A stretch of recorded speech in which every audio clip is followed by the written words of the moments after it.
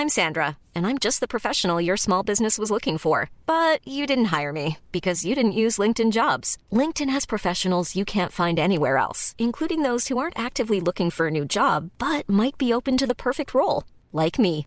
In a given month, over 70% of LinkedIn users don't visit other leading job sites. So if you're not looking on LinkedIn, you'll miss out on great candidates like Sandra. Start hiring professionals like a professional. Post your free job on linkedin.com/people today. Many of us have those stubborn pounds that seem impossible to lose, no matter how good we eat or how hard we work out. My solution is PlushCare. PlushCare is a leading telehealth provider with doctors who are there for you day and night to partner with you in your weight loss journey. They can prescribe FDA-approved weight loss medications like Wegovy and Zepbound for those who qualify. Plus, they accept most insurance plans. To get started, visit plushcare.com/weightloss. That's plushcare.com/weightloss. Hello and welcome to Rainer Hirsch's Proms in the Pub. My name is Rainer Hirsch. I am a comedian and conductor, and this is my unofficial podcast about one of the greatest, if not the greatest, classical music festivals known to mankind, the BBC Proms, which pitches up every year at the Albert Hall from mid-July to early September, and at the time of speaking is entering its final week, the final week of the 2022 festival, a week that will culminate with the famous last night of the Proms on September the 10th.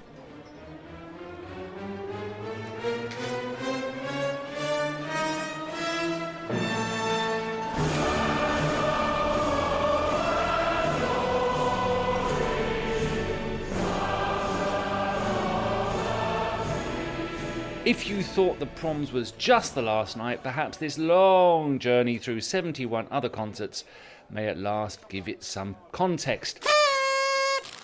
As is the case every year, the temperature hots up in the final weeks and the big orchestral guns come out.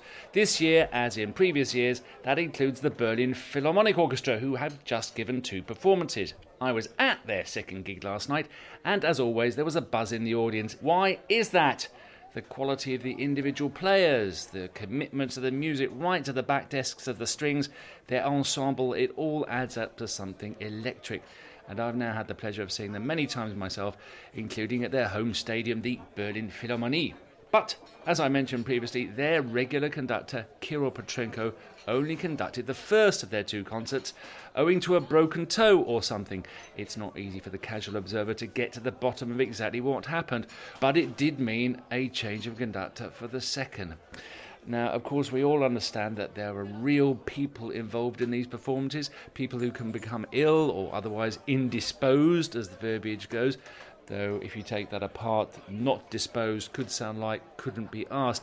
But since tickets cost up to £72 plus booking fee a pop, I think it's quite reasonable to expect that punters who had bought tickets expecting to see one thing might at least have received notification, a text maybe, they've got all our details, that in fact they were going to see another. There must have been people who turned up to the concert last night who thought that Kirill Petrenko didn't look much like his publicity photos, and that Shostakovich's 10th Symphony was missing some of its usual Russian oomph. The Berlin Philharmonic concert the day before was the vaunted Mahler 7th Symphony, which has been something of a theme during this podcast. Convinced by our various interviewees that I would be missing something if I didn't attend, I was half tempted to pitch up. Of course, it had been all sold out since 2 minutes after booking opened, and you would have to have fingers quicker than a teenager playing the Warhammer video game to get an online promming ticket. Maybe Oliver, the ticket tout, listen to our episode 10, could have helped me out. In the end, rather than do battle outside the Albert Hall, I decided to stay at home and do what I hadn't really done up till now, which was to listen to the concert live on Radio 3. After all, the Proms, when all is said and done, is principally a radio concert with a live audience attached. More on that anon.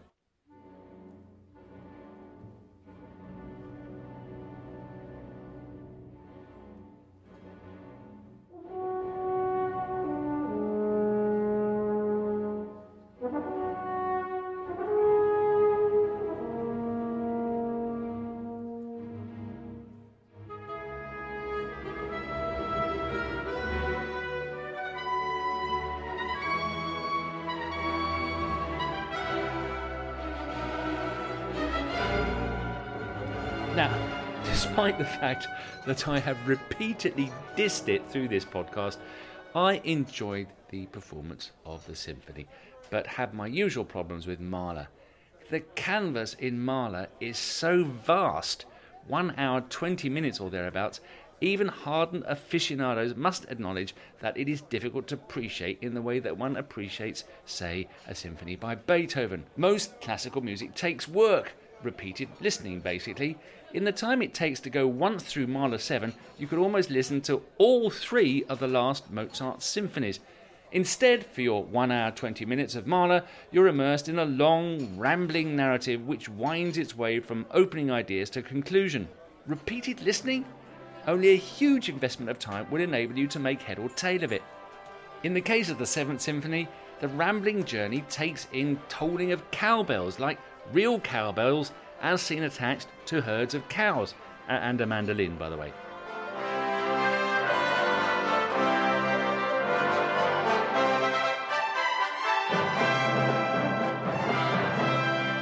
The cowbells in particular seem totally random. What on earth was he thinking? Why stop at the cowbells? Why not have the whole cow?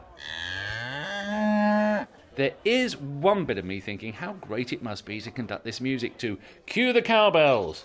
What a marvellous sound. There's another thinking, my life is too short for this. Too short for Mahler in general. I have a strong feeling that his monumental mystery is the main attraction. When listening to Mahler, one is constantly chasing a pattern, a meaning which never quite reveals itself. I've conducted bits of the first, I've played the viola in the fourth, I have a couple of complete Mahler cycles on CD, for example. Rossini is supposed to have said about Wagner that he had lovely moments but awful quarter hours. I'm not sure it's quite that, but there is something wrong with a symphony lasting 1 hour and 20 minutes. Either I am too thick or Mahler is too poor a storyteller. You decide. Regarding the broadcast experience itself, what is most noticeable is how unshowy the Radio 3 presentation is. This is one of the big concerts of the prom season, but unlike the television productions where there are talking heads and general fluffing of the piece we're about to hear, on radio we go to the Albert Hall literally minutes or so before the concert begins. At 6:59, 1 minute before the curtain up, we were actually listening to highlights from the UK Jazz Festival. You could tell it was jazz because at the end the announcer said, "That's nice." Then, as soon as it was over, the broadcast went elsewhere. Off they were, Radio 3, to Turkey, Slovenia and the USA with the latest sounds from the world of new music. Despite this, the Proms is principally, yes, a radio concert with a live audience attached. As we learned from violinist Tasman Little at the very beginning of this series, episode 1, the Radio 3 broadcast controls the concert, not the other way round. Whether they know it or not, the world-famous orchestra, the internationally fated conductor, the 5,000-odd people waiting expectantly, none of them can begin their stuff until an announcer in a tiny box to the right of the stage has finished saying their bit. This is BBC Radio News, Radio 3 News, with the Radio 3 with the news. Our guest on today's podcast is a person who has held that power in his hands an uncommonly large number of times, Tommy Pearson. Tommy has been a familiar figure in the UK music world for over 30 years. He started as a percussionist and composer, then, as we'll hear, became one of the busiest voices on BBC Radio, presenting most of Radio 3's main strands, including a few of his own invention. Part of that was, of course, the Proms, and its TV equivalent, those handful of Proms concerts also selected for broadcast on BBC 4, the TV station. So he's done it all and met more names than you can point a microphone at in the process. Well, now it's our chance to meet him.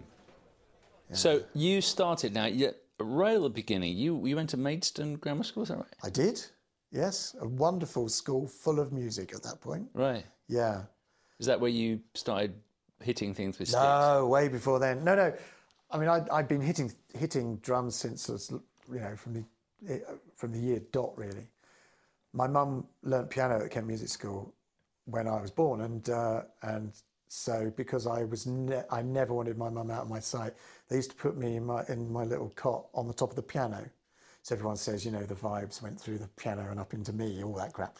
But it certainly was, music was all around me then. So I started piano when I was about 6 and drums not that far afterwards. But I was playing percussion as a toddler, you know, in little groups at Kent Music School in Maidstone, You're a member of Kate Youth Percussion Ensemble. Yes. You're the first one we were able to get on the programme, actually. So. Do you know, that was, I mean, this is a long time ago. This is before percussion became what it is really now. I mean, Evelyn Glennie, the great solo percussionist, really blew it all open, made everybody want to become a percussionist. Yeah.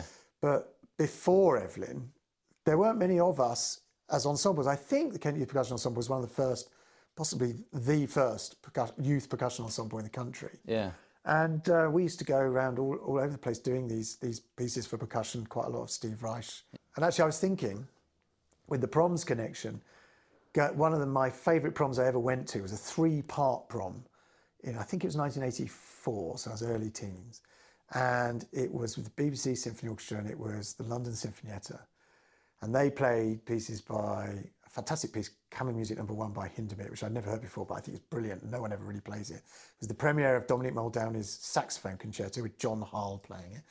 And Oliver Nussen conducted his second symphony. It was a massive concert. But in the middle was the Canadian percussion ensemble who were called Nexus, half of whom were out of Steve Reich musicians. So for me, they were real legends.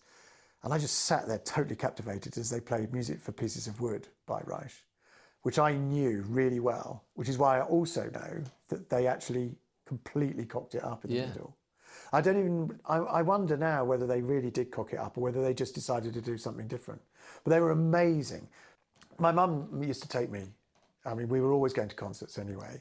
Always contemporary music concerts, always. Really? Always the new pieces, or at least newish pieces, or Rite of Spring, you know, which wasn't new, of course, by then, but was still very much seen as a you know, contemporary piece.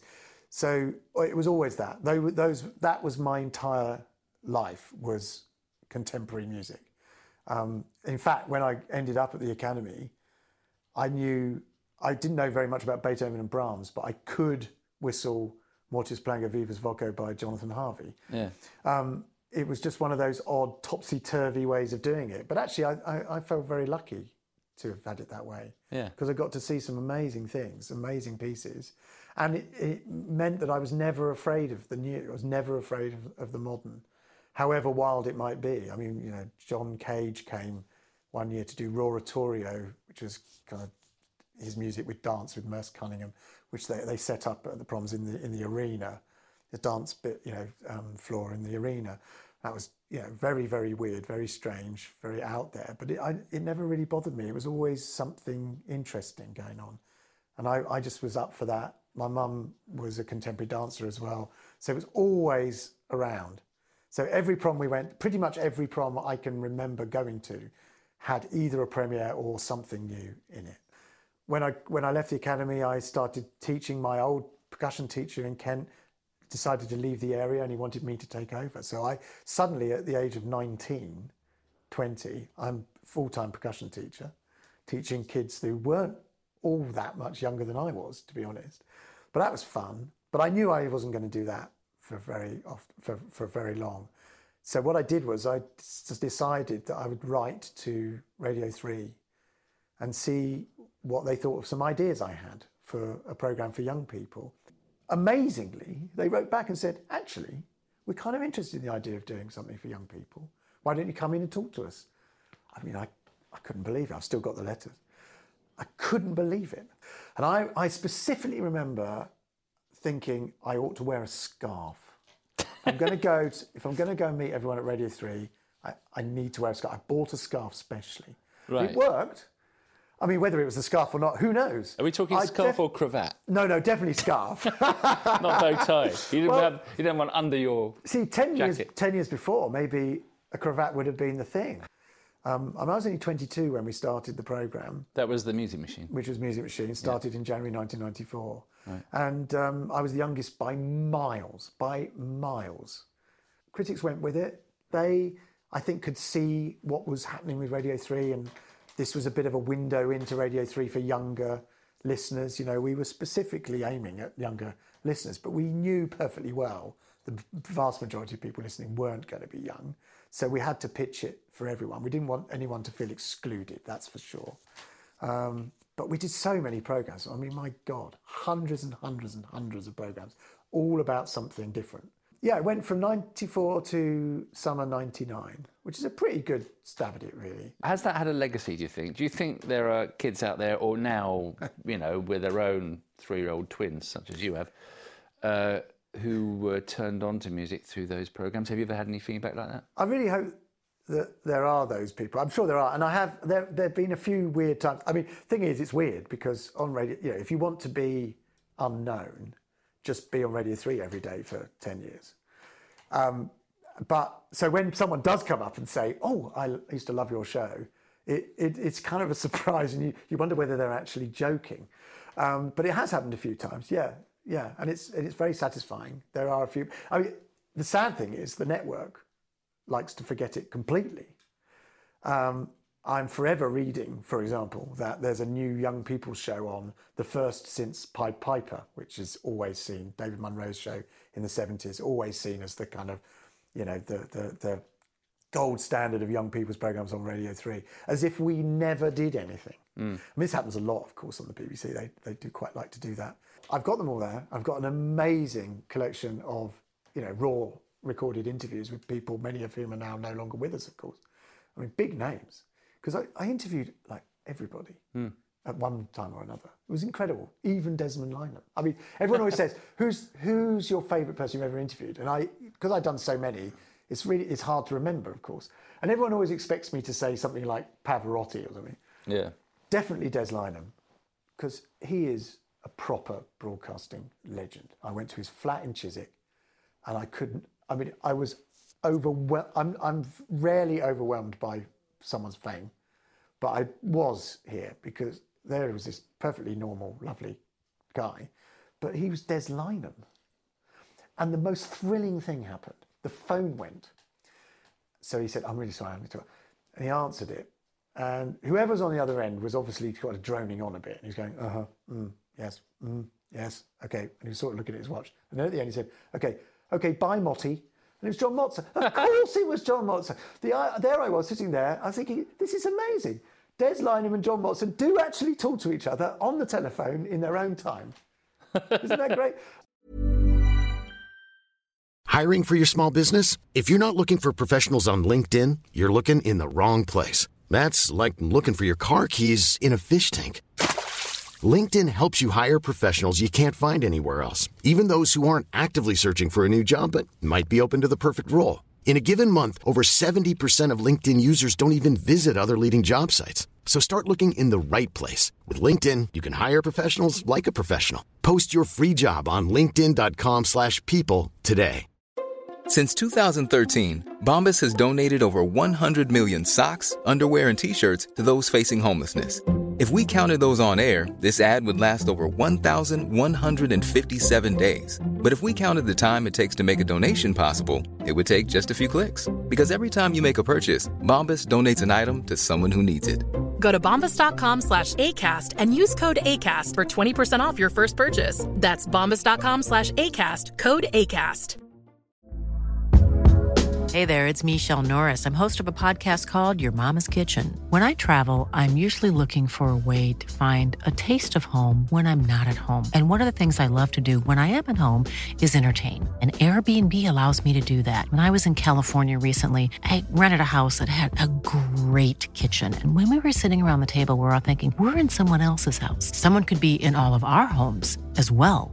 If you have a home, but you're not always at home, you have an Airbnb. Your home might be worth more than you think. Find out how much at airbnb.com/host. Millions of people have lost weight with personalized plans from Noom. Like Evan, who can't stand salads and still lost 50 pounds. Salads generally for most people are the easy button, right? For me, that wasn't an option. I never really was a salad guy. That's just not who I am. But Noom worked for me. Get your personalized plan today at Noom.com. Real Noom user compensated to provide their story. In 4 weeks, the typical Noom user can expect to lose 1 to 2 pounds per week. Individual results may vary. And I started to get also obsessed with the celebrities' toilets. The sheer number, because you always go, if you're there, you go to the loo. This number of famous people who have baths on plinths. I began to think, what's that about? Like, even John Peel had a bath on a plinth in the middle of his big bathroom. I don't know. I started to wonder what that was all about. But it was a significant number, and I thought maybe I should write a book about famous people's toilets one day, because I've been in a lot of them. So, listen, at some point, you segued from that into presenting on Radio 3, that is to say, presenting the Proms, which is what this is about. Yeah. And... well, the Proms was the first live programme I'd ever done. Okay. Because Music Machine was all pre-recorded, of course. And I was asked to do the Proms that year, 94, which was like the biggest possible thrill, because I was so steeped in the Proms by that point. That was so exciting.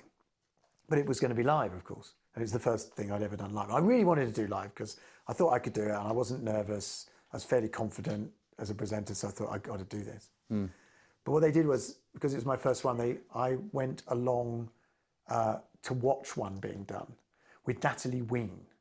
And I was a huge fan of Natalie Ween on Radio 3. She was amazing. She had to leave because she said the F word rather famously on In Tune once. Really? Oh, yes. Oh, I didn't know that. She managed to cock up a name, I think it was a pronunciation of a name. Ooh, before the mic was faded out, she said, "Oh, fuck." And that was that, unfortunately. Seriously? But what was funny about it is that one of the presenters they tried out in Birmingham, because it used to come from around the country in tune. And they tried out in Birmingham, was Guy Wolfenden, who was a composer at the Royal Shakespeare Company, did all of their productions. And he said something even worse than the F word. He said, "It's 6:10 and you're listening to Classic FM." Oh, my God. I was in the studio when it happened. I have never seen people panic quite as much as that. Right. Much worse than swearing. I mean, it's honestly, it caused so many. It was very funny. Anyway, so I trailed Natalie Ween for that concert. I sat in the little box that we had there in the Royal Albert Hall, absolutely tiny, and I sat there watching her do it. And then the next day, I think it was pretty much, or maybe 2 days later, I did my first prom. I can't remember what it was, but I remember feeling like it went really well. And it was one of those ones where the adrenaline takes over, and it's not until you finish that you start to panic and feel the nerves, as it were. And I was full of it. I thought I'd done okay. I was really, really pleased. And then the next day, I went to interview John Drummond, who had a flat just down the road from the Albert Hall and was the controller of the Proms at the time. And this was for Music Machine.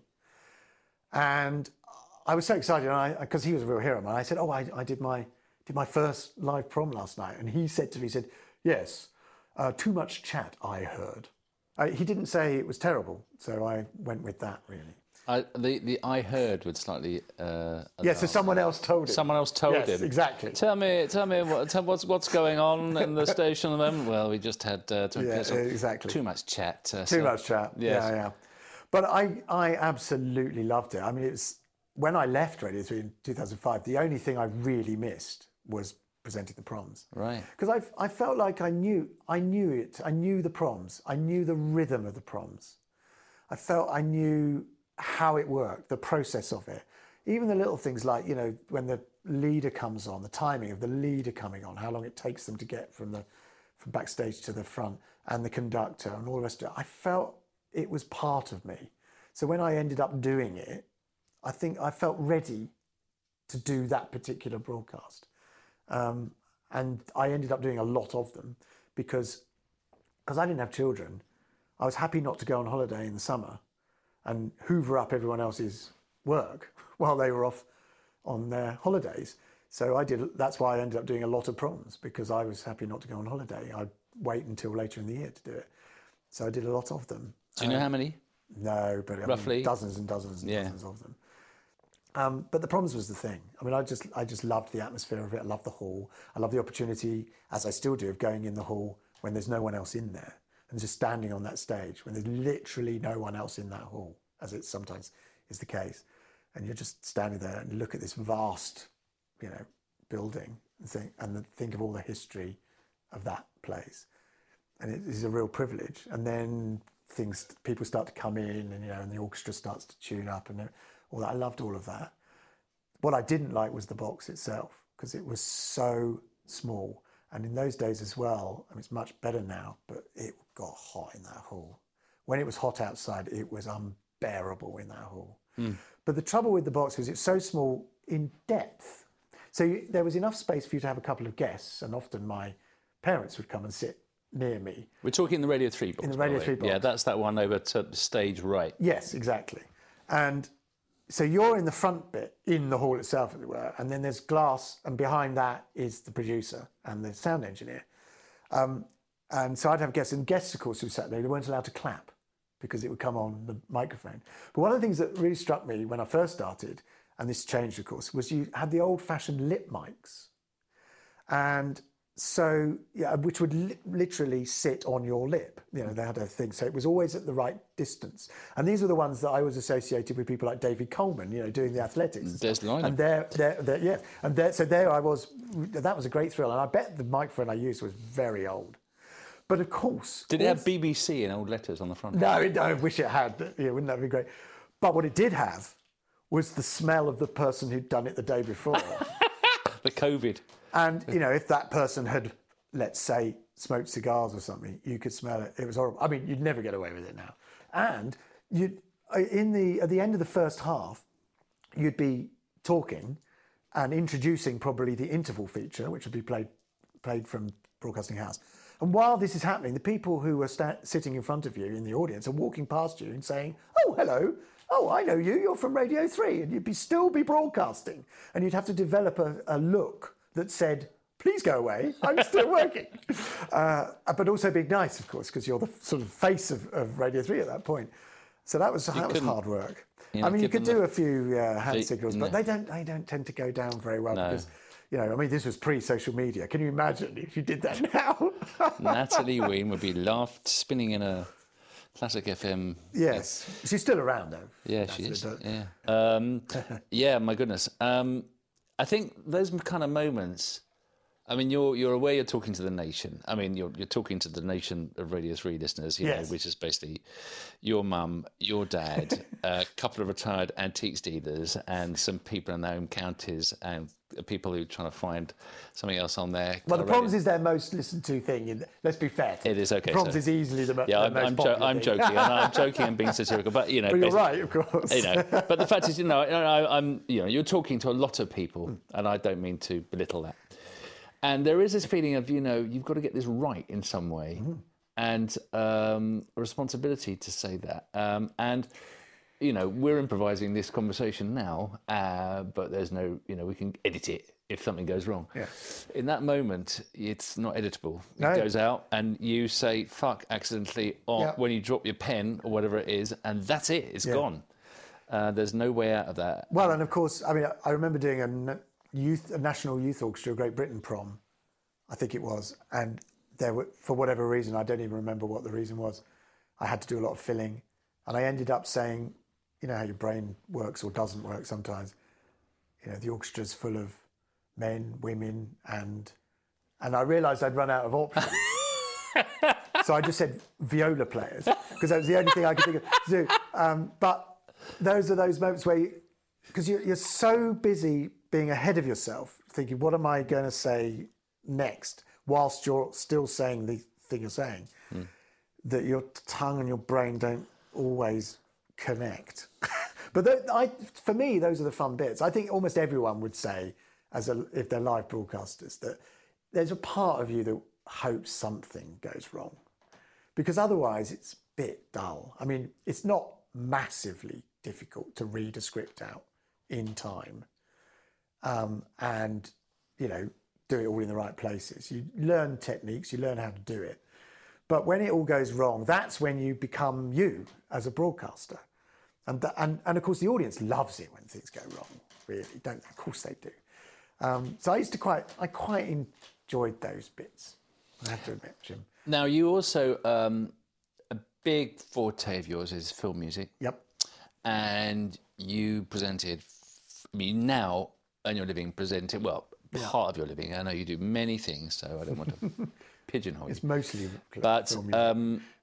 You are presenting film music concerts, and you did one for the proms as well. You wrote scripts. I wrote scripts for them. Yeah, well, they did a couple of big film music proms before they became much more before John Wilson. Regular before John Wilson.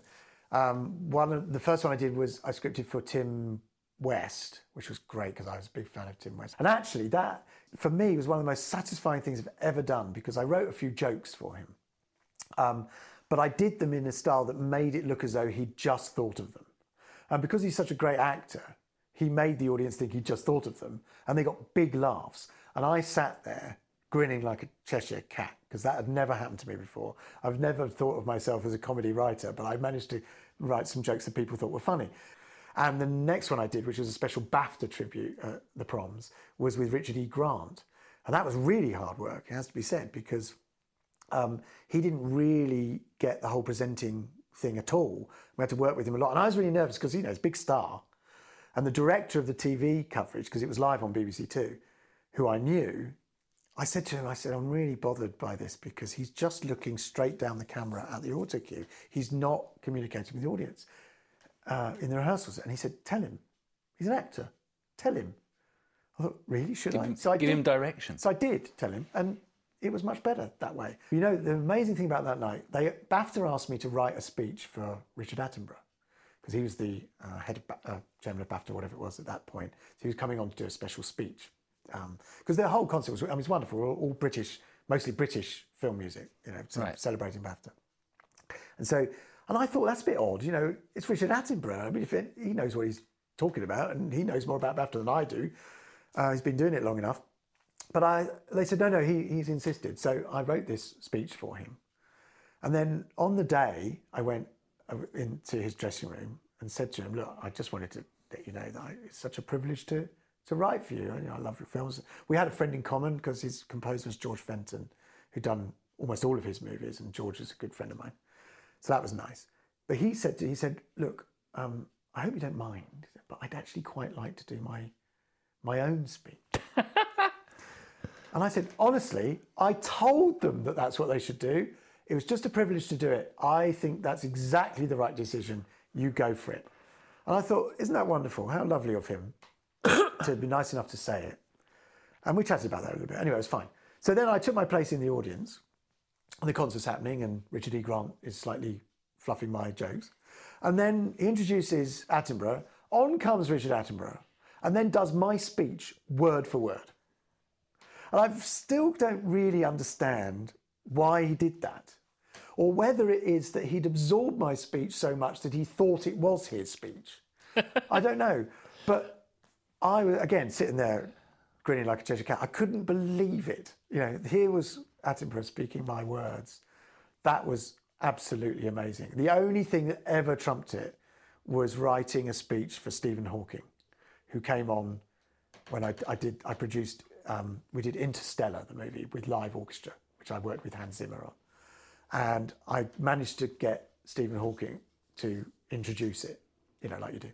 And he came, but they asked me to write his script for him. So there, I wrote his script, and there it was being said in that iconic electronic voice. It was amazing.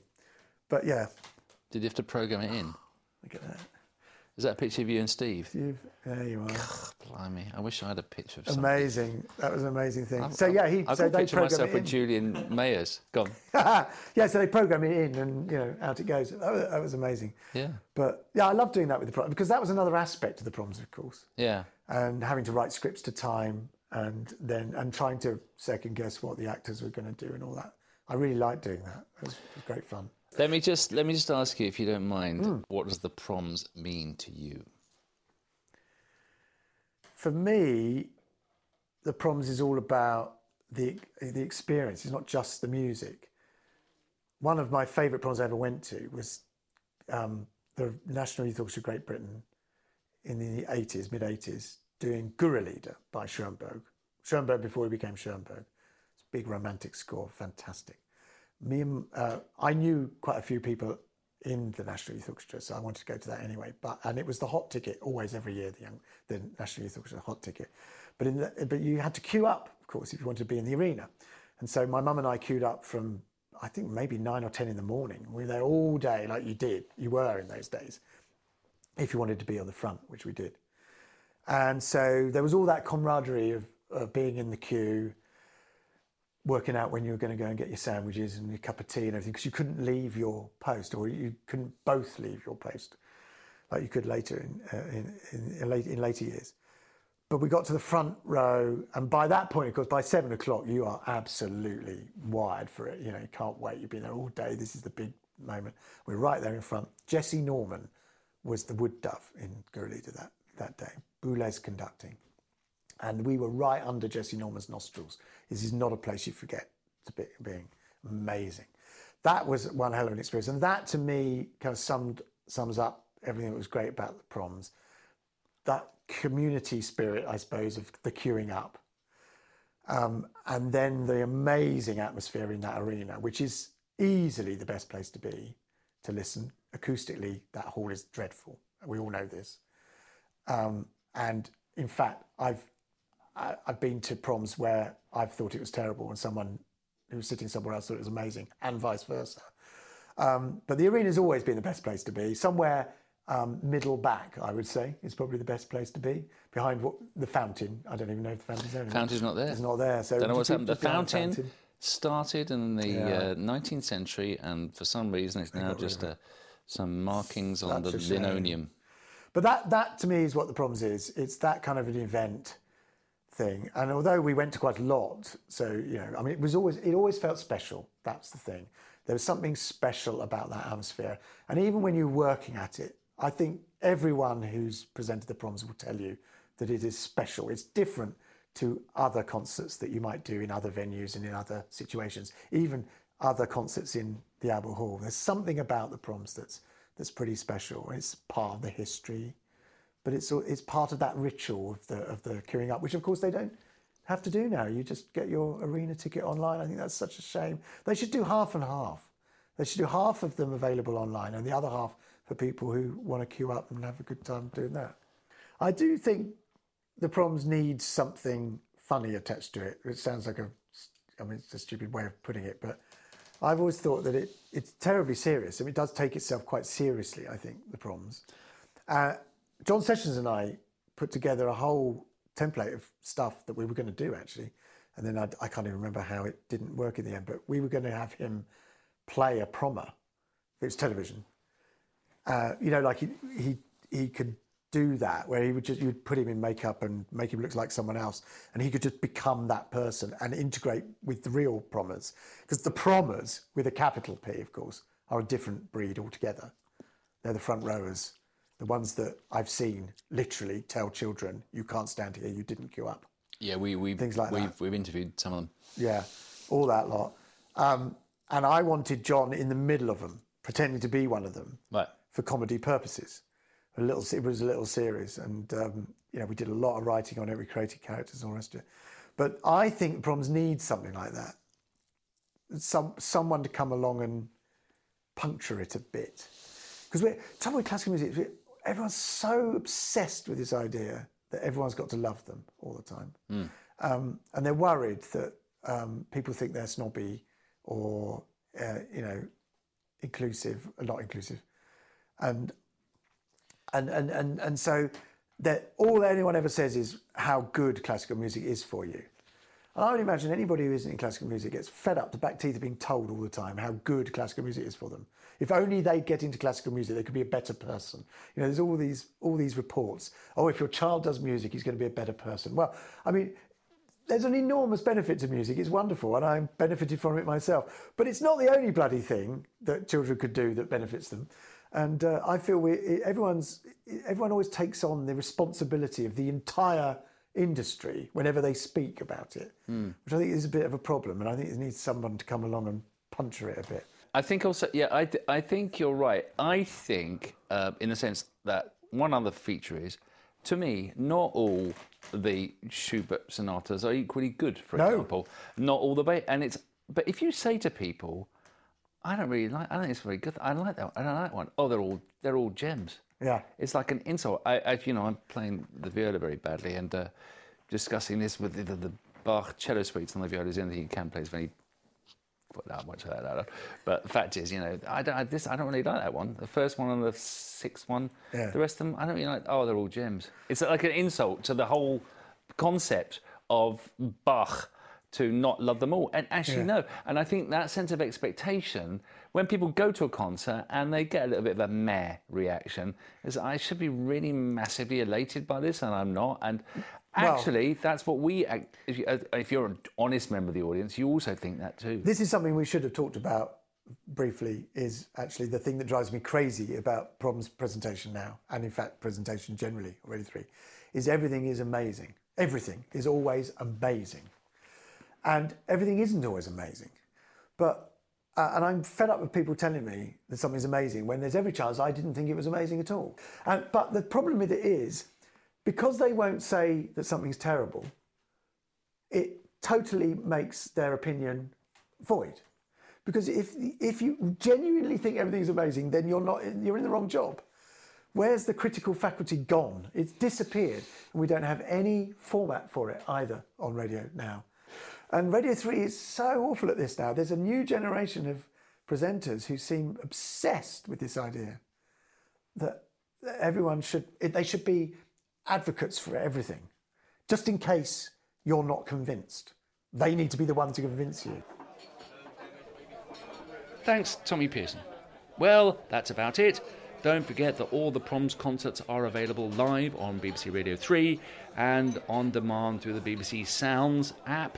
You can also get in touch with us at www.promsinthepub.co.uk, where all our episodes will be available until the sun expands into a red giant, taking in the earth and everything else with it. In honour of Tommy's movie music activities, he is, as he says himself, fairly confident he has hosted more John Williams concerts than anyone else in the world. Our regular special guest, Harry the Piano, harrythepiano.com, has concocted this. Movie music is the new classical music, so they say, or, in Harry's hands, movie music and classical music are pretty much the same thing. This is Darth Vader's Imperial March, reimagined by Franz Liszt. Until next time, thanks for listening.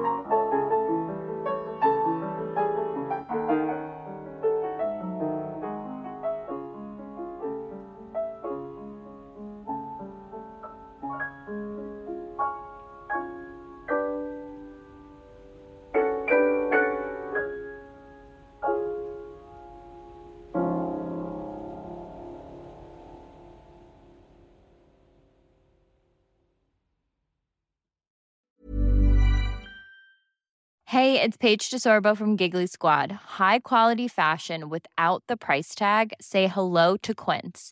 I'm snagging high-end essentials like cozy cashmere sweaters, sleek leather jackets, fine jewelry, and so much more. With Quince being 50 to 80% less than similar brands. And they partner with factories that prioritize safe, ethical, and responsible manufacturing. I love that. Luxury quality within reach. Go to quince.com/style to get free shipping and 365-day returns on your next order. Quince.com/style.